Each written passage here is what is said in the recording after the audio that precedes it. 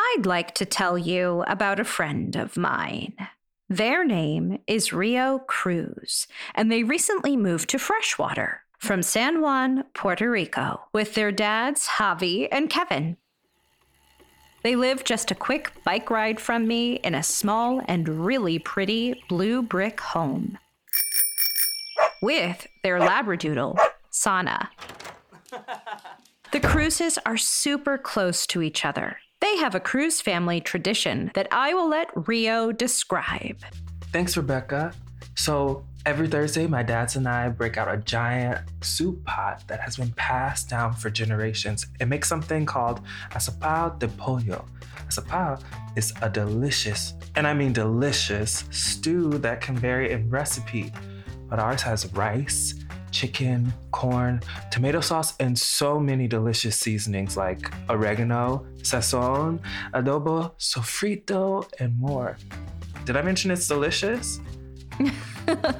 You definitely did, Rio. Well, it's true. My family and community back home believe in a creation story where our ancestors were created by a hummingbird god that turned pollen into people and who lives among the stars. So my dads and I cook the asopao together, light candles, and place a bowl of stew at our altar to thank the ancestors for our tasty meal, all under the shine from a hummingbird constellation called Comunidad Colibri, hummingbird community. It's not as visible here in Freshwater as it is in PR, but it's still pretty beautiful. We spend the rest of the night catching up on our weeks, listening to music, and just enjoying each other's company. It's my favorite night of the week. I love my dads so much, which is why I basically went to the ends of the earth to find them.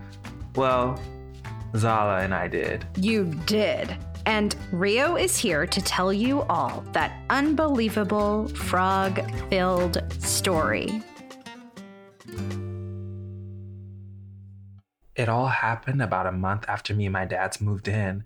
It seemed like a regular Thursday. I had gone that morning to pick up some post-dinner treats from the bakery, picked up some fresh blueberries for Zala and her dad, and stopped for a bit to chat with Rebecca before heading back home for dinner. My family makes everything for our asopao from scratch, so it can be a long process. Both my dad and Papi were home. They own their own tailoring business, so they take off just for this day every single week. They are both really handsome and always well-dressed. My dad Javi is known for his 3-foot-long locks and for never leaving home without wearing a bow tie.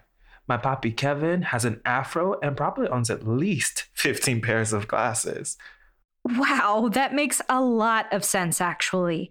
Every time I've seen him, he always seems to be wearing a completely new pair that matches his outfit. He also uses a blue cane with hummingbirds on it, which helps him get around. Yep, my parents are where I got my impeccable sense of style from. Wink, wink. Rio, is that you? Yes. My dad and Papi were waiting for me in the living room, where we were met by a very excited Sana. Sana, down! That was my Papi Kevin.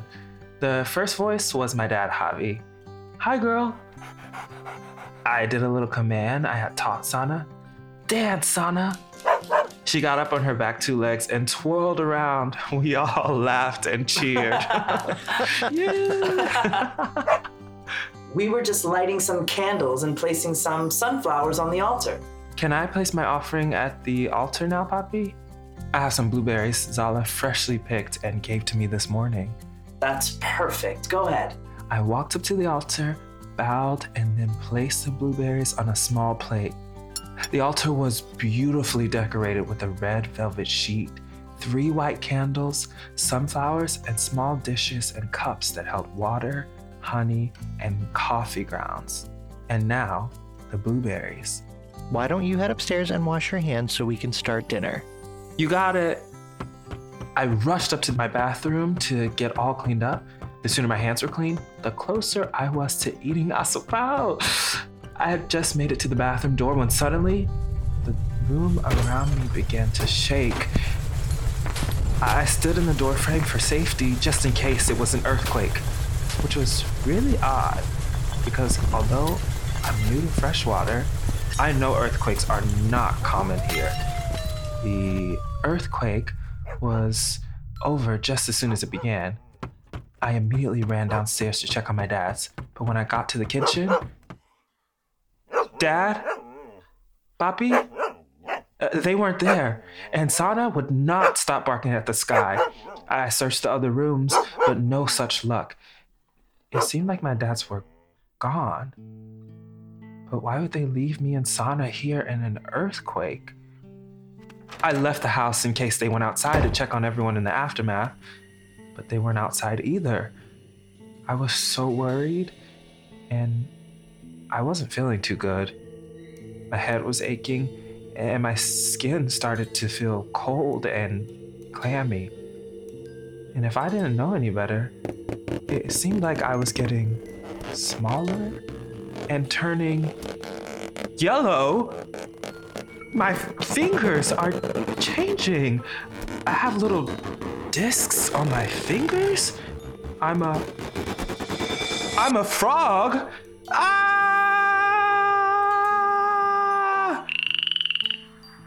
Suddenly, I was no longer a two-legged human, but a small yellow frog, specifically known as the common coquis, which is typically found on my native island in Puerto Rico. I looked at myself in the shop window and I couldn't believe my eyes. How did this happen? Wait, what's that sound? Suddenly, the streets began to fill with small yellow frogs crying out the sound they are named for. Coqui! Coqui!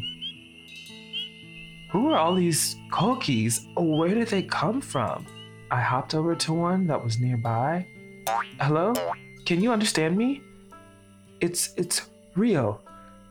Rio Cruz? Rio, it's me, Zala. And the other frogs are a bunch of kids from town. Did you feel that earthquake? I sure did. I was looking for my dad's when all of a sudden I turned into a coqui. You were looking for your dads? Are they missing? My dad is missing too.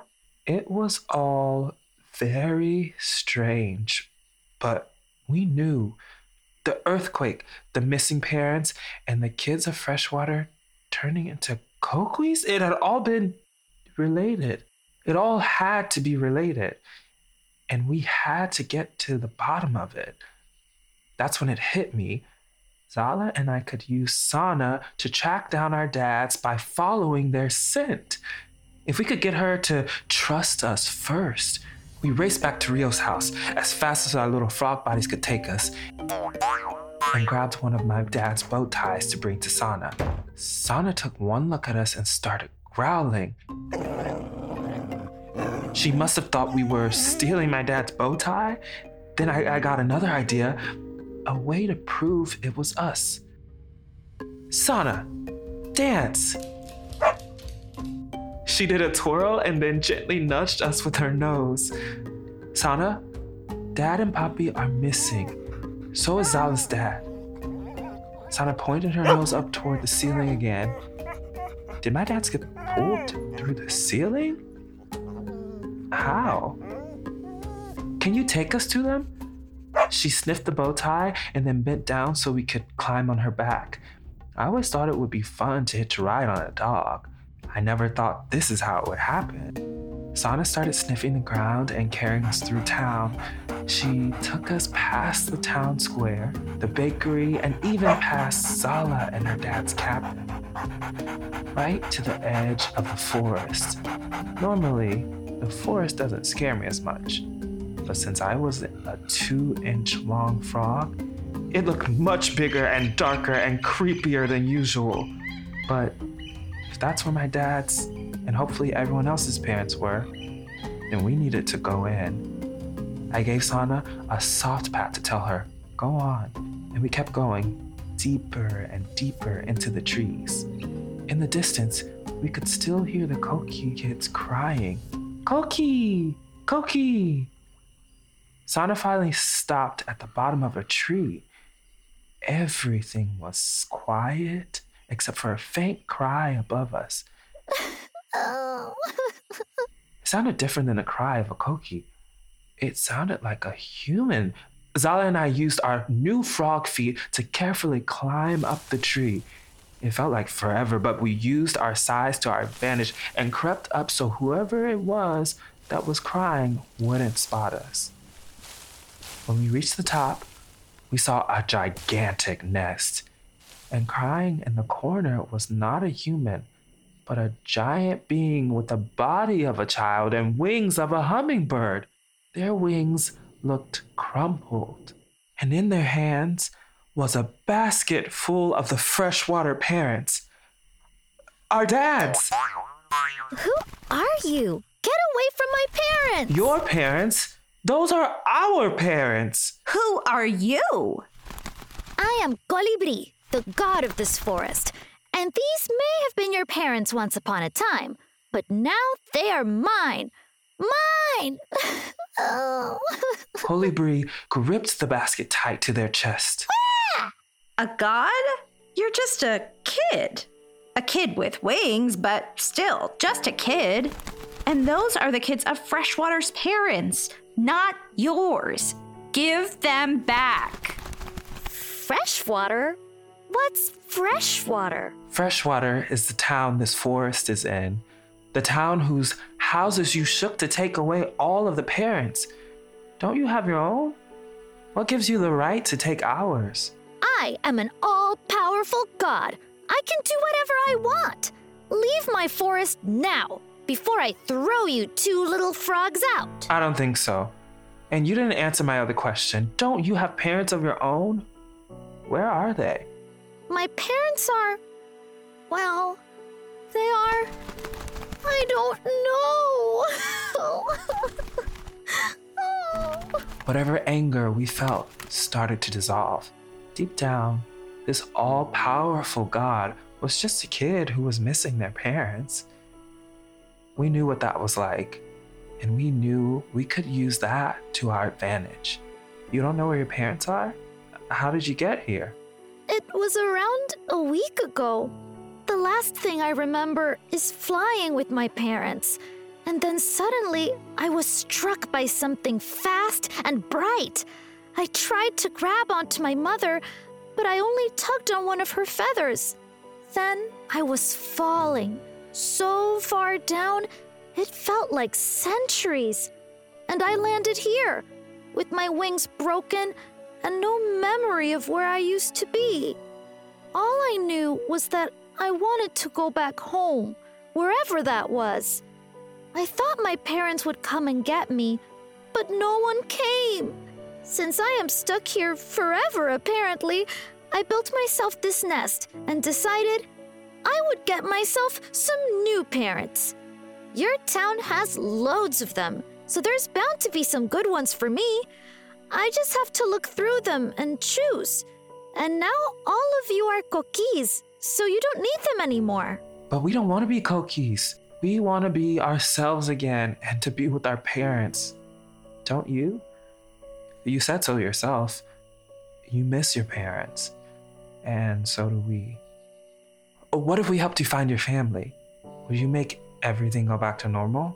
You do that for me? You'd help me find my parents? Of course. Everyone deserves to be safe at home with their families. But you have to promise to change everyone back. Promise? I promise. Colibri flew us back down to Sana, our helpful little sniffer. Although we were still Koki, so I guess she was our helpful big sniffer. We explained the plan to Sana, getting her to smell Colibri's mother's feather in the hopes that she would lead us right to their parents. We climbed onto Sana's back with Colibri following close behind with the basket in their hand. We ran out through the forest, back past Sala's cabin, the bakery, and the town square, right to my backyard. What are we doing here? It was dark out by now, and the moon was shining brightly. The sky was freckled with stars. Was Sana confused? How could Colibri's parents be here? Sana raised her head and began to howl at the sky, just like she did when the earthquake happened. What is it, girl? All that's up there is the moon and the Comunidad Colibri constellation. Huh? That's weird. What is it? Where are my parents? You didn't find my parents! There's a star missing. Do y'all see it? Right there. Bottom right. Rio is right. It looks like there's a large gap in the constellation. And that's when it all came together. Colibri falling from the sky, Sana leading us to my backyard, her barking at the stars. Colibri was the missing star in the constellation. Colibri, we did find your parents. Up there in the Comunidad Colibri. That's where they are. That's where your home is. It is? Hase!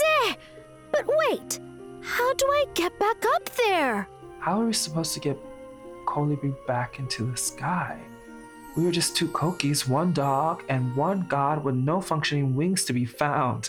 And it wasn't like we had a jetpack or a trampoline that could get them home. What could we do? You know? There's a song my dad used to sing to me when I was really little that reminds me of this. Maybe it will help us find an answer? It's worth a shot. It's called Comunidad Colibri, like the constellation. Colibri, colibri, high in the tree. Cry no more, happy you will be. Colibri, colibri, you'll fly again, you'll see. Cry no more, we'll heal what's sore with the love of community.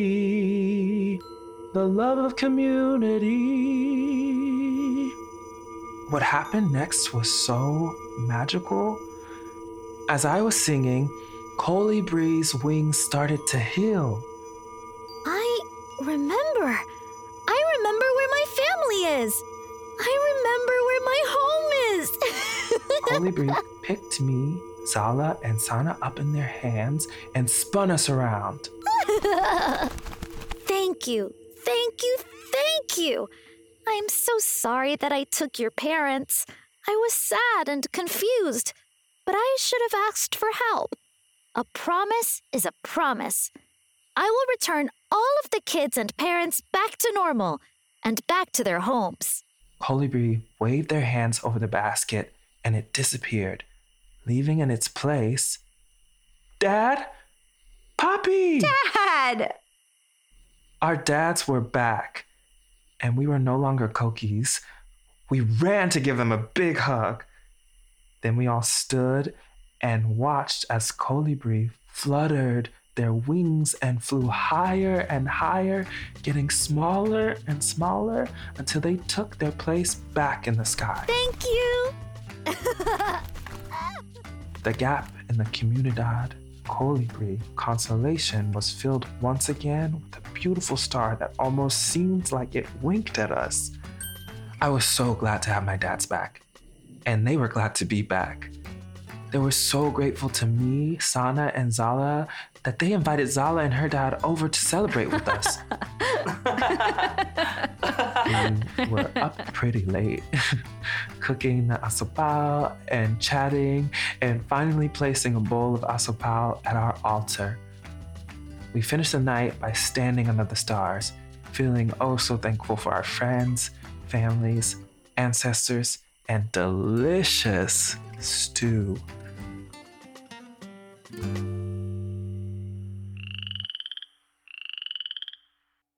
That was Rio and the Case of the Kokis by Imani Russell, produced by Chad Chennai and executive produced by me, Rebecca Cunningham. This episode featured the voices of Ashton Muniz, Johnny Cortez, Adriana Colon, Rebecca Cunningham, and me, Chad Chennai.